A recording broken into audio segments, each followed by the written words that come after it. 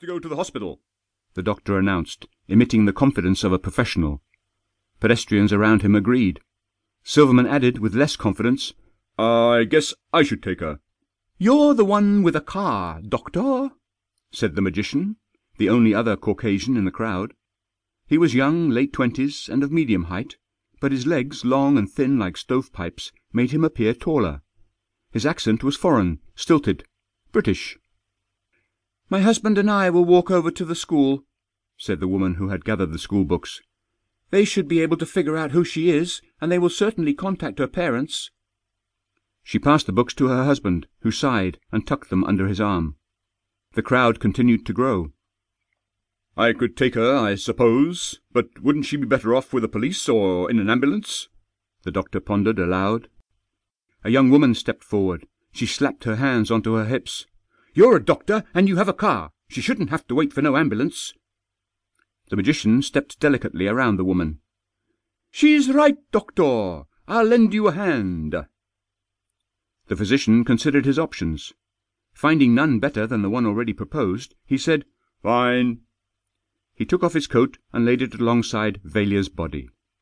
"We need to avoid jostling her as much as possible. My coat will work as a stretcher, I think." The doctor positioned himself above Valia's head and gently removed a pair of fuzzy earmuffs, which seemed an odd luxury given the inappropriate thinness of her jacket. After slipping his fingers carefully behind her pigtails, he said, "I'll stabilize her head, and you lift her body." The magician knelt by Valia's hips. He slid one hand under her shoulders and the other under her knees. They moved her, both men holding their breath, as though the girl's life could be blown out like the flame of a candle. Silverman and the magician placed Valia onto the silky lining of the doctor's overcoat. They stood and grasped the corners of the coat, and then lifted her in its sling. Reluctant spectators moved aside as the two men sidestepped toward the car. Someone opened the door, allowing them to deposit the girl onto the rear seat. Valia was wearing a bedroom slipper on one foot, a sock with multiple patches on the other.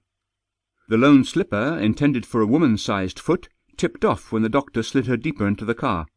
A wad of newspaper sprung from inside the toe.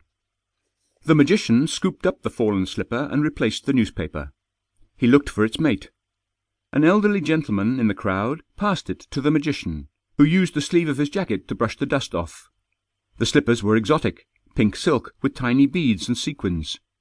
The magician set them side by side on the back floor of the car. "Where are you taking her?" asked the woman who had gathered Valia's books. The doctor shut the rear door with a lover's tap. He had fallen for the car from the instant he first saw the model in the lobby of the Hotel Commodore. He'd had the thrill of watching Walter P. Chrysler present the Chrysler 6 as the first automobile to bear his name. It was designed to go incredibly fast, up to almost 70 miles per hour. "Sorry," the doctor said. "What did you say?" The woman repeated her question.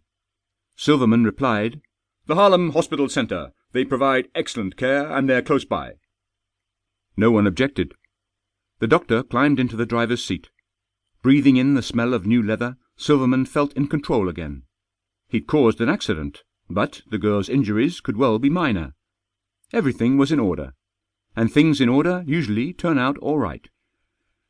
As the doctor shifted the car out of park, the magician hopped into the passenger seat. He closed the door with a loud thud. Rubbing his hands together, he turned to the doctor.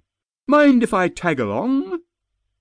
Silverman looked the magician over, noticing the Victorian-style clothing, worn out and thin. The man could be dangerous. But after a second look, the black woolen trousers, multicoloured Valencia waistcoat, ruffled yellow shirt and black coat with tails were enough to change the doctor's mind. And then there was the oddly shaped pork-pie hat resting on the young man's lap. Concluding the fellow was odd, perhaps demented, but probably harmless, the doctor calmly replied, "No need to trouble yourself, sir. I can handle it from here." The magician paused a moment to admire the physician's polite mannerisms, fashionable apparel, and obvious grooming. The handsome doctor was the model New Yorker. But his appearance was too polished to be exclusively American. He was either well-travelled or had been educated abroad.